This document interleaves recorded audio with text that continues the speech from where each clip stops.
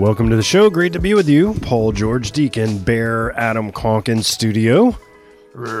Happy New Year, my friend. Happy New Year. We haven't done the show like all year. All year. We took a break over the holidays, obviously. Christmas, the Christmas season, the New Year. We're back in the studio. Back at it. And it's great to be with you, and thanks for everyone for listening in on the radio, KLFT, here, or on the podcast, wherever you are. I'm sure you've missed the show, and we're glad to be back. If I do seem a little do I seem a little nasally? Just a little. Yeah, just a lot of weird weather. You know, cold, things like that. Allergies. Yes. Ups and downs, you might say. The temperature up and down, the amount of rain up and down. Correct. The pollen count up and down. So, Yep. It's only so much one nasal cavity can take. There's a lot of things going around too. People have been sick in and out of the house. I mean, everybody like all over the place, you know. So anyway, but it is a new year, and I'm excited. So thanks everyone for being a part of the show. We got some exciting things this year. Do we? That's great amazing shows that we have planned. Yep. And exciting news that'll come about this year. That's right. I can't wait to see what 2024 has in store. It'll be a year. I think we'll look back on it and say, wow, that was a year. That was a year. Yeah. Yeah. No. So it's good to be back with you. You're off to New York City. Yeah, I am. This week. So you're a world traveler. I'll be home. Yeah, no, I'm taking my daughter to New York. I take each kid when they turn around 10, and it's her turn. And we've got a great trip planned, and I can't wait to see all the normal New York stuff, but also the Catholic side of New York. For example, there's this movie about St. Francis Cabrini coming out in March 8th. Right. That looks pretty awesome, but she's buried in New York City, and we'll be visiting her tomb, her shrine. Right. There's a great little museum there about her. I don't know if you've ever been there. I haven't. But it's pretty neat. They did a good job with it. It's at a school. It's a school she founded, so it's still a functioning school where she's buried, which is kind of cool. Because like you go in to pray, and they got like recess going on outside and stuff like that. But then they have a good museum with like a lot of relics / artifacts from her life. And man, she was such a tough cookie. I'm excited about the movie because I mean she was like a Mother Teresa type in America, and she did a lot of hard things, really hard things. Yes. All over the world, country, but in New York in particular. So, anyway, I'm excited for my daughter to see her and then see the movie later. In a couple months. That'll be a great 1-2 punch of inspiration. Well, you have like 9 or 10 kids, right? Yeah, just so many.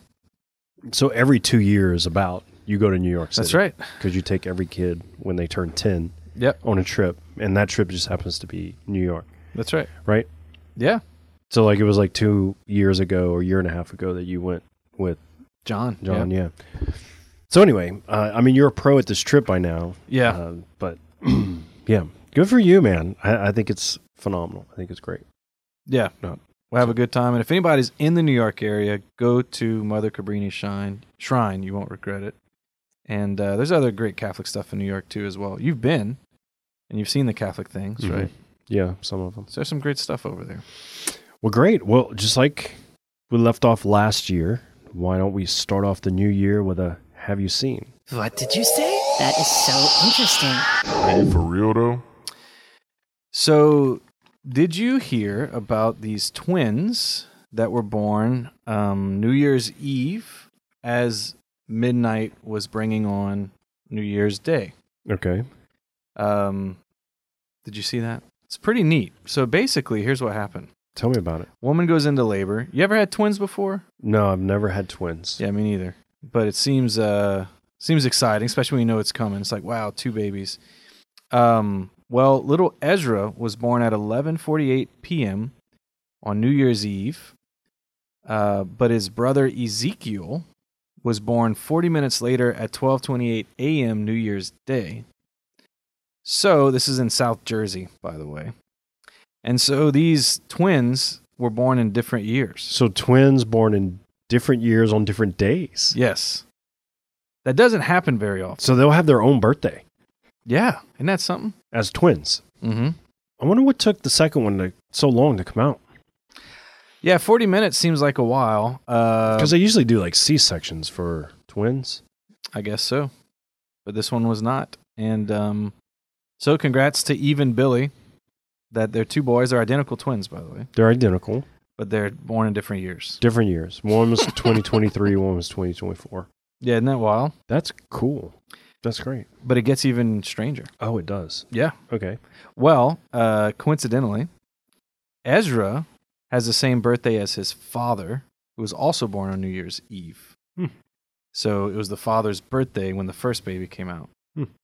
And yeah, so that's weird. Wow. Have you seen that? No. Yeah, I've always thought about like being a twin. Of course, I'm not a twin, but the twins that I've known, they've had such a connection that like seems. It just seems like you're living a different kind of life when you have a twin.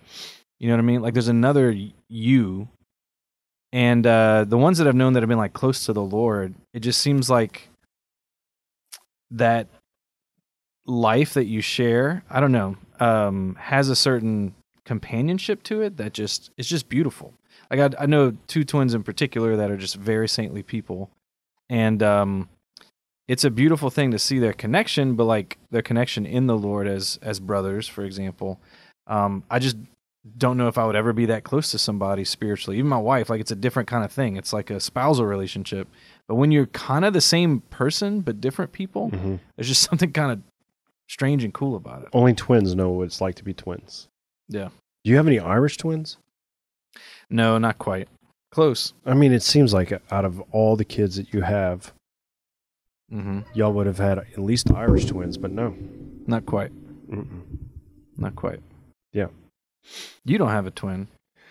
No twins. I'm not a twin. We kind of have Irish twins. Our middle two are a year apart. Really? Yeah. That's awesome. And they're close. They have a different connection, I think. Because they just grew up. They're kind of the same age for the most part, Yeah. Anyway, you ever played the game What Are the Odds? No. So, I mean, like for things like this, it's like, what are the odds that twins would be born in different years, different days? And it's the silliest game because you're like, they're obviously odds. It's true. Because it happened. That's true. Yeah. And I guess you got to look that up. You can't just make something up. But it just feels like in a lot of ways, like,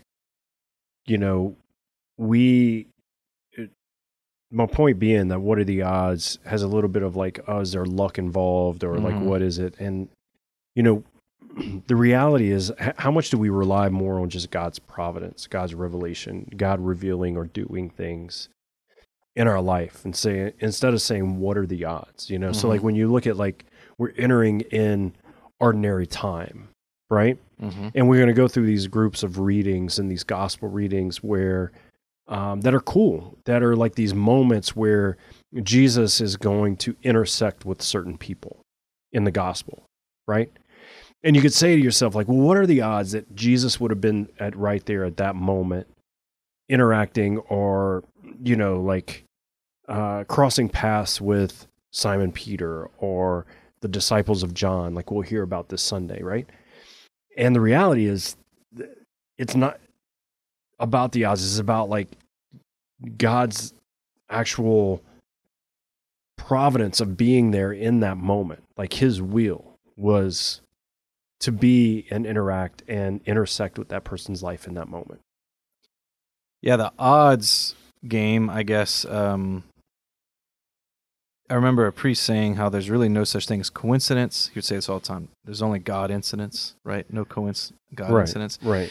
But there's such a truth to that, and it's humbling when you reflect on a day, just one day, and you ask yourself, where was God's providence? Because like you were talking about how God lines things up, or Paul says in Romans, all things work together for our good, for the good of those who love God. But to actually think about that and reflect on a day, and then thank God for his providence, even in little things, and sometimes big things, right? Like I've had so many days where, God intervened to keep a child from being seriously hurt or whatever. But there's so many little things too that God just gives us every day by his providence, that if we don't give thanks to God for these things, then we kind of just think they happen, or like it doesn't matter. It's all just kind of life is random. And then that's how we become people who don't really depend on God for much. We just let, life kind of roll the dice, and we'll see. But God wanted these two babies born different years, so they end up on the news so that we talk about them today or whatever. Like, it's all part of God's plan. Right. Yeah, like when you look at the gospel this Sunday, we'll read, it's actually one of my favorite gospels because it's got some really cool imagery in there about following Christ. But John the Baptist had followers and disciples, right? Like he's this prophet.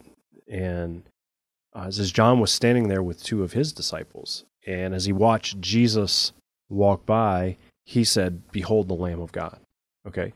What are the odds that Jesus would walk by? Well, there is no odds. The reality is that Jesus wanted to be there in that moment for a specific thing, right? Like, right. We don't live our life by luck. We live it with intention, The two disciples heard what he said and followed Jesus. So they just peeled off, left John, and just started walking with Jesus. And Jesus turned and saw them following him and said to him, "What are you looking for?" Right? Like, there's this interaction, there's this collision, there's this whole, intentional moment that Jesus has with it. And they said, "Teacher, where are you staying?" And he said, "Come and you will see." And he invited them to come. If they were just kind of just living their life with no intention, or Jesus didn't have intention of that relationship, then it's just like, oh, that was a cool moment, let's move on. Yeah, they wouldn't change their whole life because of one moment. Right. But we see saints do that all the time. They change their life because of one moment. When they see that moment as God's providence, that God intervened. St. Augustine talked about that, how like grace invades our life at certain moments that God chooses. And it doesn't come every day necessarily. It's not like every day they were at the shore, or every day they were near the Sea of Galilee and Jesus was there asking them to come every day. That was the one day. I mean, if they would have said no, or like, well, we'll come back tomorrow, see if he's still here, that's it. Right. They would have had no life of apostleship, no life of discipleship. The gospel would have been changed forever. But that day where God decided to invade their life with grace, they had to respond. And saints seem to be willing to change their life on a dime when they know that God wants them to do something. Yeah, Jesus, he lived a very intentional life, right? Mm-hmm. He was intentional in his mission, intentional in who he called to be his disciples, intentional who he interacted with. He didn't wake up each day and be like, I'm going to live by luck today. Mm-hmm. Like very intentional. And he taught the disciples to be intentional, to be missionaries, to love and serve in specific and unique and intentional ways, right? Like, we're called to live the same way, not just by like sheer luck and sheer like, what are the odds, right? What are the odds that, whatever. Like, the Lord gives us the grace to be intentional in our life, intentional in our marriage, intentional in our work, intentional in our parenting. Take, for example, the fact that you are going to New York this Friday. You're bringing your 10-year-old daughter, okay? You just didn't wake up one day and be like, I don't know what to do. Maybe I'll do this. You were very intentional within a big family of carving out one-on-one time with your children as they got older, right? Mm-hmm. A specific time.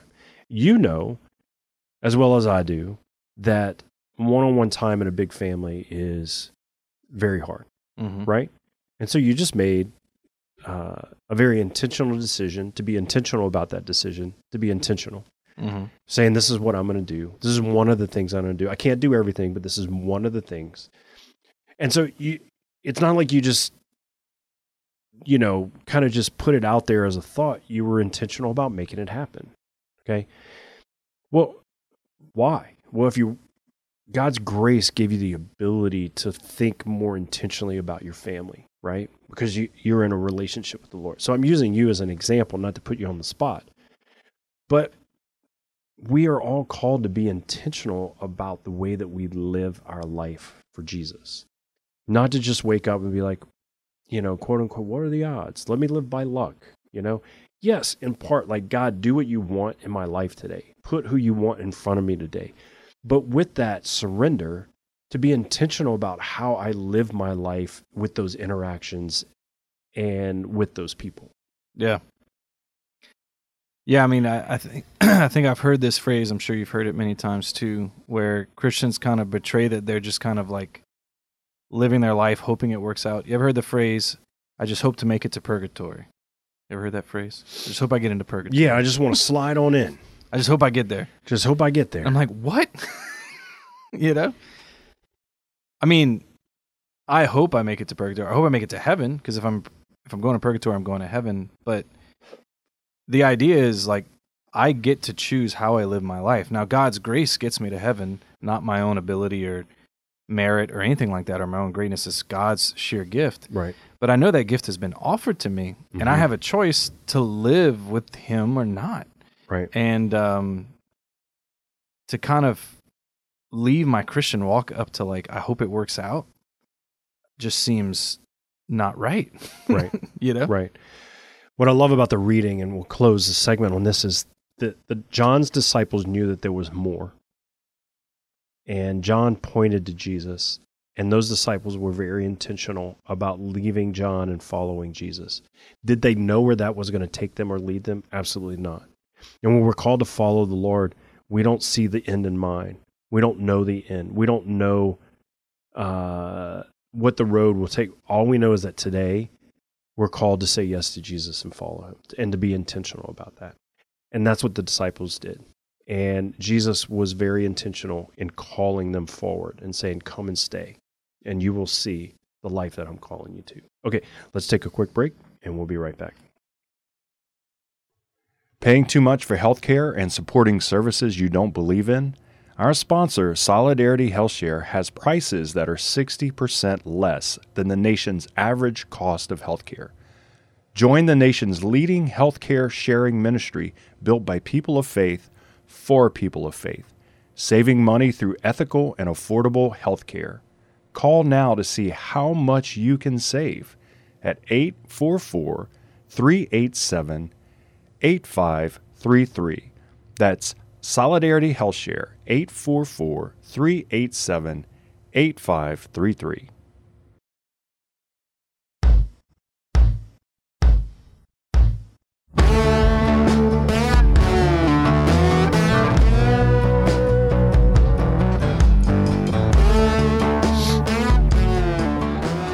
Welcome back to the show. Great to be with you. Paul George Deacon Bear in studio. I'm a bit nasally today, but, life is good. It's winter here, as far as winter can go here in Louisiana. So thanks for listening in on the podcast, wherever you are, or on the radio here in KLFT and Acadiana. Great to be back with you this year. We had a good break. Adam, you and I kind of connected a couple of times over the break. The holidays, Christmas, Advent, the New Year. It's great. Yeah, it was glorious. It's good to break. And 24 is going to be a great year, so ready to roll with it. I was thinking about how John the Baptist and Jesus are like those twins. It's like one's last year, the Old Testament. One's this year, the New Testament.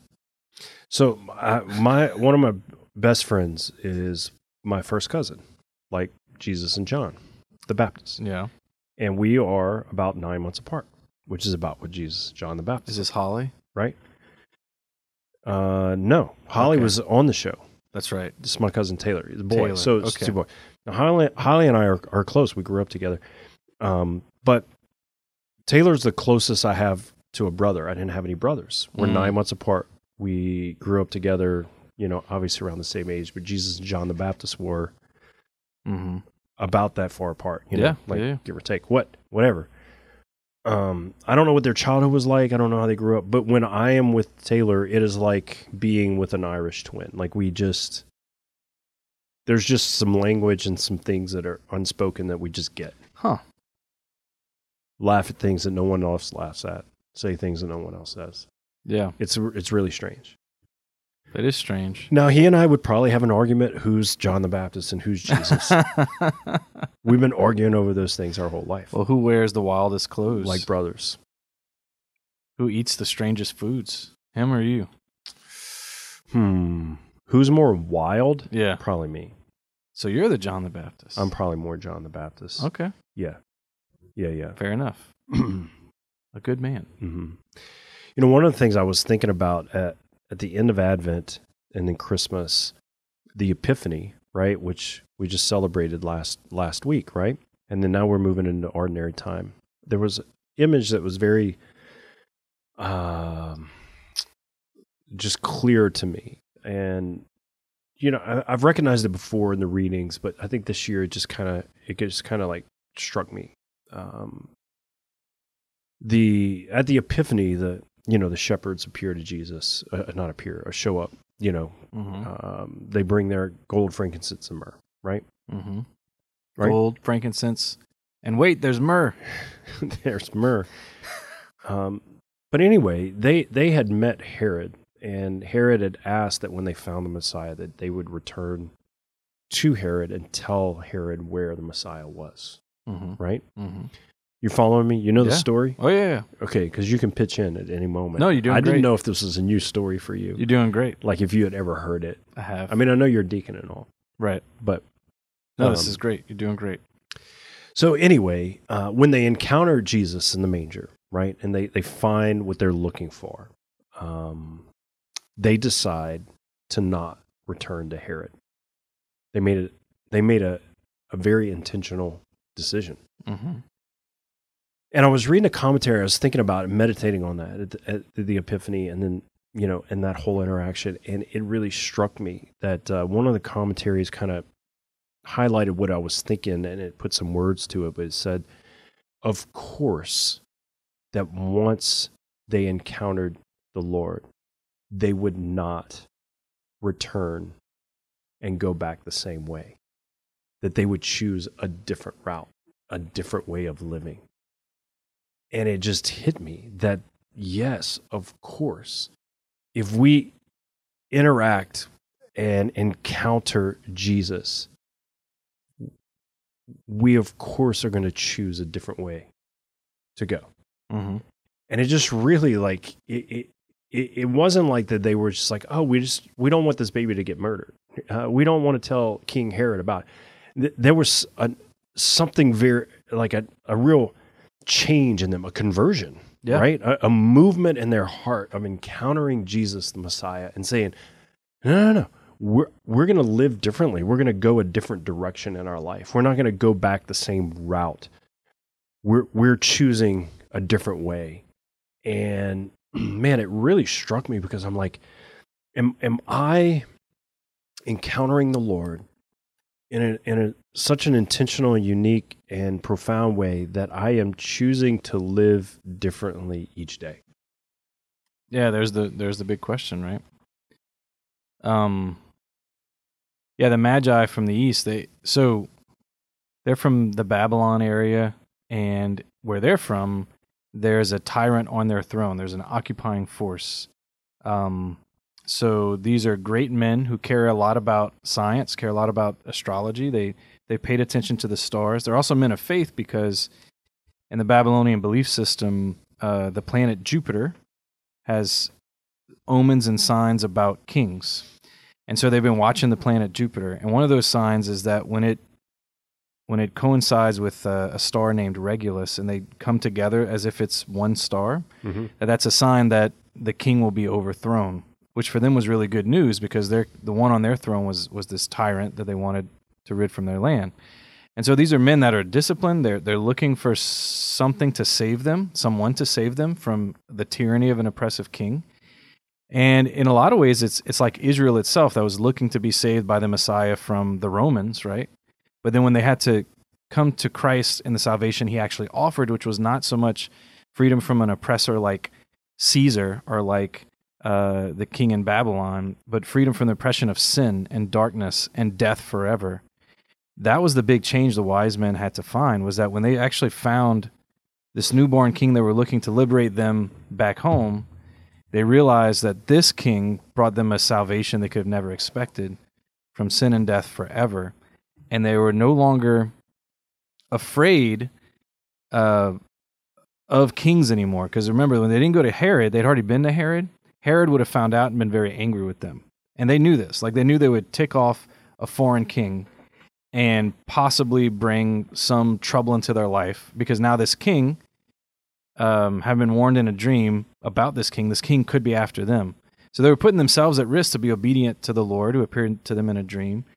But their salvation didn't lie now between what kings are doing. It now lied with whether they're going to follow Jesus or not, whether they're going to be faithful to the God they met in Bethlehem or not. That's where they put all their faith in, not who's on the throne, but rather this child that they met, who's the King of Kings. And we call them saints. They're canonized saints, these wise men, because they did become Christian that day. And they changed their life because they met Jesus, just like we're talking about how Andrew did on the shore of the Sea of Galilee, and changed everything. Well, that was their moment. That was their moment of grace. And they responded. Why do some people say shepherds appear? Some say wise men. Well, Magi, like great ones, is the one in Matthew. Yeah. So, and then some people thought they were kings because they were great, but they just seem to be really wealthy, smart men, maybe noble people, but they have a lot of wealth, and they take a big old trip. It was 4 months to travel from where they're from to Jerusalem, so they went on a 4-month trip to meet this newborn king. They must have just had like expendable income. Yeah. You're like, we're just going to go on a 4-month trip. Take a year off. Yeah. Just get on our camels and follow a star. Yeah, and they weren't pinching pennies. They were giving out gold, frankincense, and myrrh and stuff. I mean, wouldn't that be cool? Just wake up, be like, I'm taking 4 months. I'm going to follow a star. Mm-hmm. Wouldn't that be fun? That would be fun. And I mean, the just go wherever it takes me, you know? Yeah. And speaking about intentionality, they weren't Christian, obviously. They weren't even Jewish, right? Like believers, like from what we know. Right. They believed a totally different belief system. Astrology. Before Jesus. Or something. But they were very intentional about what they were doing. Correct. They were looking for something specific. Right. And they were looking up. I think that's really important. They weren't men who looked down. They weren't men who betrayed themselves to their lusts and their pleasures and their passions and lived a very wild, undisciplined life. These were men who were disciplined people and looked up, looked towards heaven, looked towards the divine for guidance in their life. And that looking up allowed God to actually guide them. Not everyone found Jesus that day. Not every wise man in Persia found Jesus that day. But they were very intentional about what they were very intentional. Looking for, and about going on a trip, traveling, and they didn't know what they were going to find and see. And this is what happens when we follow the Lord and we say yes to Jesus. We don't know what's going to happen, where we're going to go, where it's going to lead us, right? Mm-hmm. When John's disciples followed Jesus, they had no idea, right? That he was the Messiah. They didn't know the fullness of the truth of that, right? They just knew that John was pointing towards him, and they're like, we're going to go see. We need to understand this more, you know? And I you know, it's just interesting to me that these pagan fellows had this encounter with Jesus. What brought them to Jesus was intentionality. But what changed their heart was, you know, the intention of God through his grace.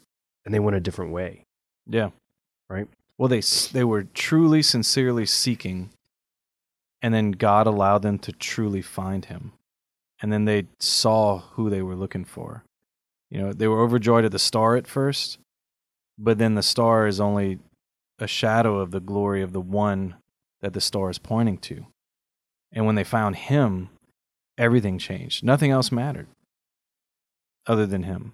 And they didn't need a star in the sky anymore because the star in their life was now Jesus. Right? So they went back home, meaning away, like the opposite direction of the star. The star was still there. Not like it disappeared the day they found him. But the star wasn't guiding them anymore. Christ was. And by this dream they had, like this is huge. God started talking to the wise men the way he talked to Mary and Joseph. You know, an angel appeared to Mary, an angel appeared to Joseph in his dream. And now an angel is appearing to these wise men. He's treating them as his own sons and daughters, not foreigners, not pagans, not Gentiles, but joint heirs with Christ, with his son, as his adopted sons. Because of their encounter with his son Jesus, they become sons of God the Father, and they're totally changed. And they can't go back the same way. They can't. And I think that's what you're pointing to. Like, all the mysteries of Christ happen every day in our life, and there is supposed to be some kind of encounter with the Lord that changes us. And we can't go to bed the same man that woke up that morning. Like, that's a wasted day. That's right. All right, speaking of wasted day, do we have a weird Catholic stuff? Let's waste the day away. What? That's weird. You Catholics are weird people. Weird Catholic stuff! All right. You ever heard of St. Anthony of the Desert? Of course you have. So when people hear St. Anthony, they first think of St. Anthony of Padua. And when they lose stuff, he helps them find them, right? Mm-hmm. But he wasn't the first St. Anthony. Oh, no. Oh, no. Speaking of John the Baptist being this wild man, this is one of the weird things about Catholic history. Is St. Anthony of the Desert, who was even more John the Baptist than John the Baptist was. He was a wild man. Who is he? So St. Anthony the Great, known as the father of monks. So he was this is the weird Catholic stuff we do. Like, we leave the world in sometimes dramatic ways. Really only Catholics do this. I mean, if you look around the Christian landscape, there's really no one else actively running from the world into some other way of life like Catholics do, especially in monasteries and convents. But St. Anthony was the first one to really do this. This was about the year 250. He was Egyptian, and his parents died early. And coming to Christ, hearing the gospel, he heard that famous line from the Gospel of Matthew, "If you wish to be perfect, go sell what you have and give to the poor." Now, Anthony was pretty rich, okay? But he sells it all and goes into the desert. Now, Paul, this is like your dream. This is your heart, man. He went into the desert to just live quietly in prayer. This is my dream. Yeah. So he's your guy. But things got kind of weird with St. Anthony in the desert because, he lived in solitude for about 20 years. That's a long time. Okay? Not really interacting with people. And I think whatever you think would happen actually happened. So, like, people that would interact with him said he smelled. You know, his teeth were all messed up. He looked wild. Like, he wouldn't really bathe often, you know? Yeah. But he was so holy. And he was not educated. So he was a very young man when he decided to do this. So he was like less than a teenager. Left his education. So he didn't really know how to read. Didn't really know. Like, it's not like he had books out there to read. You know what I'm saying? Like, he's just out there praying all the time. That is my dream. How'd you know? Yep. One commentator calls him the anti-Augustine. So you know how St. Augustine was this very learned, wise writer and speaker? St. Anthony's the exact opposite. And he's a saint. But a great saint. And the father of, like, all monks. Really? Basically. Yeah. What year was he? 250 is when he went out. He died around 356. That was a few years ago. Yeah. That was a few years ago. So what's wild is that we canonize people like this. You know, these wild men but they're not, like, turning into animals. Like, they're actually becoming more human, living out in the desert alone. They find the Lord, they find their humanity, but they certainly become different than us. Like, he was not like everyone else in town, but a canonized saint, very much so. So there's a story of two philosophers who had heard about him because he'd become kind of famous. And towards the end of his life, actually, some people want to imitate him, so they became hermits like he did, and that's where we get monks from, was this situation. But there were two philosophers that had heard about him. They were pagans, so they were going to go challenge him on his Christian beliefs. He's like this recognized leader. So they show up, and he looks horrible. I mean, it's bad, you know? So they're like, is this really the guy? And he says, well, what are you looking for? And he said, if you've heard that I was good, then you should imitate the good. And if you think there's anything worth following by being a Christian, you should become Christian too. And that was it. That was his argument, because he wasn't really well educated. Like, he wasn't going to argue with them about philosophy and theology or whatever. So that was it. It was like, look, if you like what you see, join up. Now, these are two well-dressed pagan Greeks. And this guy looks crazy. Is like, look, if you like what you see, join. Well, they did. Like, that's the weird thing. Like, by God's grace, there's nothing. It's like our Lord on the cross. There's nothing about him that's attractive at all in and of himself. But that's what makes it so attractive, is that there's a power at work in the life of Anthony and all other crazy Catholics that has nothing to do with how well they're dressed, how good they speak, how educated they are, how powerful or influential. But there's the power of God behind Anthony when he spoke. Wow. So that's weird. That is weird. And we have weird Catholics. Don't play we don't, Paul. I'm a weird Catholic. Yeah, you're pretty weird. Yeah. Yeah. I mean, but apparently God uses weird people to do his work, you know? That's true. Okay. Speaking of weird, let's take a quick break and we'll be right back. Paying too much for healthcare and supporting services you don't believe in? Our sponsor, Solidarity HealthShare, has prices that are 60% less than the nation's average cost of healthcare. Join the nation's leading healthcare sharing ministry built by people of faith for people of faith, saving money through ethical and affordable healthcare. Call now to see how much you can save at 844-387-8533. That's Solidarity HealthShare, 844-387-8533.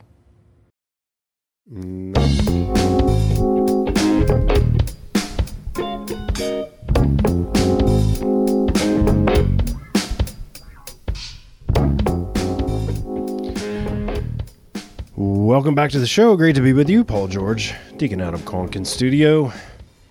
I was thinking one of the disciples a twin. Yes. Thomas? Yes, Thomas. Mhm. Like, didn't his his name means twin, yeah. name mean twin? I wonder if did he have a twin? Yeah. He did. We don't know who. Do we? No. Hmm. It's a good point. I've never wondered, like, where's Thomas's twin out there? Mm-hmm. Maybe they would take turns. If I had a twin, I would totally switch lives with them ever so often just for funsies. Well, I went do a talk years ago at the University of South Carolina. The reason I remember it is because I met two twins. Two guys that were students. One's actually in seminary now. One's in med school. Nice. I just connected with them. My talk. We went to dinner that night, and they were telling me the story where there was this challenge at a restaurant to eat it was like a massive, like 4-foot long, like sandwich with fries. It was, and like a just think of like a roast beef, like just huge, you know, at this restaurant. And it was like the impossible. So they planned it that the first twin would go order it and eat half, and then they would switch in the bathroom. Brilliant. So they did. The first twin did his thing. He ate half the sandwich, went to the restroom. The other twin comes out. They're dressed alike. Goes to the table. And dude, they're telling me the story, and I am cracking up. So the other twin's like outside now, like looking into the restaurant, like this is going to be great. Because I think like if you completed this, it was like free food for a year. Whoa. Yeah, it was like a big deal. And the T-shirt and your picture on the wall. Dang. Yeah. So anyway, the second twin is going at it. I mean, you got to eat the fries, you got to eat everything, and it's massive. But you know, the first twin ate half, and this guy, so he's almost done. Like, and it's like the second to last bite, and he pukes. Oh man! All over the place. And then you can't win that way. And you can't. And they lost. I mean, they were that close to pulling it off. Those are the fun things that you could do as a twin. Right. Right? Yeah. Yeah, I mean, so much. And I think there's something there, Paul George, about like being twins with Jesus. Is there? Yeah. Because, I mean, we won't be twins by him being more like me. But we could be twins by me being more like him. And the more like him I am, the more my life can be as much his life as it is my life. Like St. Paul says, no longer I who live, but Christ who lives in me, right? Mm-hmm. So like Jesus could be the one tag team in that big sandwich. You know? I can't eat the sandwich myself. I can't. I've. What is the saying? I've bit off more than I can chew. That's right. Jesus, I've bit off more than I can chew in my life. Can you handle the rest? Yeah. Except he's not going to vomit. No, he'll finish it. He'll get it done. Yeah, he'll get it done. So this reminds me of actually the devotion of the Sacred Immaculate Heart. Obviously, we can't be twins with Jesus, sharing the same DNA, or having like both being sons of God in the way that Jesus is. But Our Lady, who's a mere human, there's nothing divine about her in and of herself, is so alike Jesus that their hearts, they're twinning hearts. They beat to the same rhythm. They have the same symbols on them that in devotion. Like they're so united.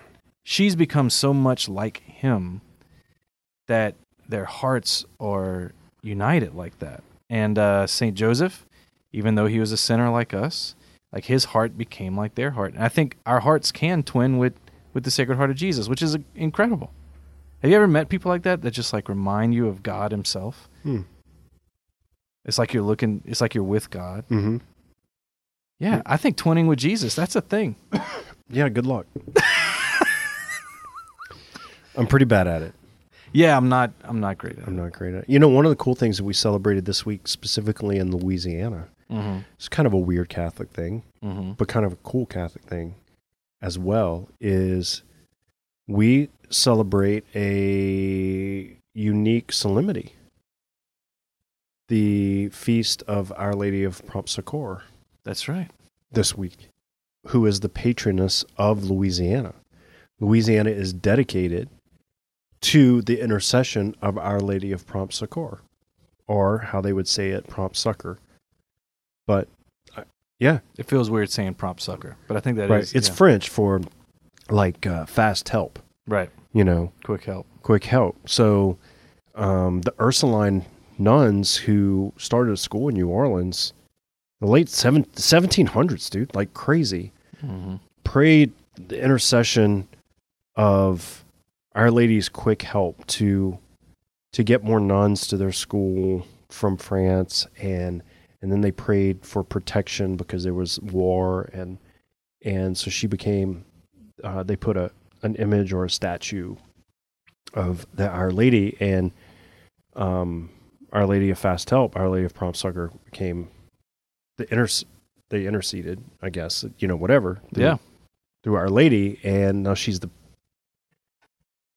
patroness of Louisiana. We celebrate a solemnity this past week. It was greater than the baptism. If you notice in Louisiana, if you went to Mass, there was no baptism of the Lord this year in Louisiana. Because it fell on the same day. It was the same day as Our Lady of Prompt Succor. Right. And she took precedence because it's our solemnity. It's our specific, unique. I don't know if every state has that. I don't know if they do or not. Yeah, I would imagine so. Maybe if a miracle happened. I bet Mary has like half the states, if I had to guess. Yeah. But it was kind of cool. I grew up in a parish, Our Lady of Prompt Succor, and never really knew the story. Yeah. Right? I didn't really, no one, how could you be at a parish and no one ever tell you the story of the story? Yeah. That's the world we live in, man. And I don't know what year became a solemnity in the state, but we celebrated it this week, and like I'm just learning about this. It's kind of cool. Yeah, it's incredible. She saved the city from, the Ursulines and the city from fire, from war. And she'll help us too. My only hope of twinning with Jesus is twinning with Our Lady. Oh, good. There's no other hope that I have. Yeah, you're not going to, you're never going to look like her. So no. You might act like her maybe, but not all the way. So speaking of twinning, we can't have our first show back of the new year and not do a 6-pack of questions. Question number 1. All right, so Paul, it's the new year, 24.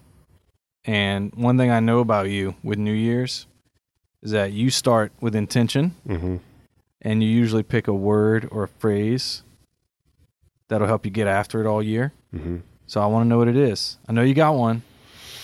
What's the word or Well, phrase? I don't know if I want to share it with the public. Okay. It's pretty personal. But I will say this, that I am specifically intentional about goals for the year, spiritual goals, practical goals, family goals, all those things. I usually start doing those around Advent, the spiritual new year, and then kind of hit the new year, Now I'm a little bit scattered, the new year's just starting, but I am very intentional about that. And one of the things we do as a whole family is pray for like maybe a specific word for you spiritually to focus on. So everybody kind of does that on their own, and then we share those. But I kind of had a word a few times, but this year I couldn't get a word, but the word developed into a phrase. And I was like, well, there's no rules on this. That's right. Like whose rules? God's rules. Whatever. Yeah. So instead of a word, I have a phrase, and that phrase is kind of this spiritual anchor for my year. Nice. Mm-hmm. Well, great. And it does have something to do with like being a hermit in the woods. A little bit. A little bit. Contemplative. So like a St. Anthony type pull. But I would take showers. Yeah. Why not? Yeah. All right, question number 2. So we talked about the twins that were born in different years. So my question to you would be, you told us about your cousin that you felt very close to or whatever. Talk to me about brotherhood and the importance of spiritual brotherhood for a second. So I know that like having men in your life, especially for guys, having men in your life that are strong men obviously helps you be a strong man. But strong friends and like brotherhood are different, What does a man get from a brother that we need in the spiritual life? Or like what benefit, like a good spiritual brother, what does that provide a man? And I ask because that's I'm sure you hear this too. It's one of the most common things I hear men are looking for, right? Like, yeah, I want good, close community, friendship. Like I want spiritual brothers. Like what are they looking for, and what benefit does that bring to our life? Well, I know one thing is that, any type of real brotherhood doesn't happen by luck. Got to be intentional about relationships, intentional about building friendship and brotherhood and accountability and time, all those things. And I think all people desire those types of relationships. But the people who are missing them the most are people who aren't intentional about having those in their life, So maybe one of the goals for all of us this year is to be a little bit more intentional about having the type of relationships that we want and need in our life. Okay, I like that. Question number 3. So we talked about John the Baptist pointing out Jesus to Andrew and Peter, and then they leave everything and follow him. What does it take for a Christian to really become what we might call a saint? That is, someone who's actually willing to lay it all down. And I ask for a very selfish reason, because I've been doing this whole discipleship thing for a while, and I still see in myself, let's say, weaknesses or attachments to certain things, or things that are keeping me from really going after the Lord with all my heart, soul, mind, and strength. What did Andrew see that day? Like, what did he have in himself that made him want to actually follow it all? Like, how do we imitate that? I don't know what he saw. But what he recognized in Jesus was something different than he had ever seen before. And that's what conversion is. That's what the wise men saw when they saw Jesus in the manger. Something that they had never seen before in their life. And when that happens, change happens in our heart, right? And so we've all had moments like that, or that we see spiritually what we've been enlightened to see, and that should transform us and move us forward, you know? Mhm. That would be a great question for those disciples. Like, what did you see? What did you notice? But it was obviously something that was so unique and different. It was God himself, right? Mm-hmm. All right, question number 4. So we talked about the wise men going home another way. Of course they did. And then you mentioned Of course. that this would be a daily occurrence. So what are some maybe like concrete spiritual practices that you would recommend that actually help us to have that type of conversion every year, to actually, I mean, every day, to actually end the day different than we began it?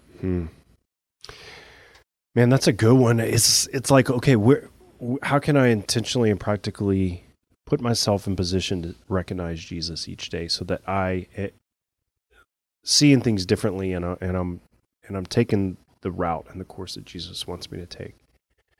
And so what are those things in your life? Prayer, the sacraments, things that make you and help you to see Jesus, right?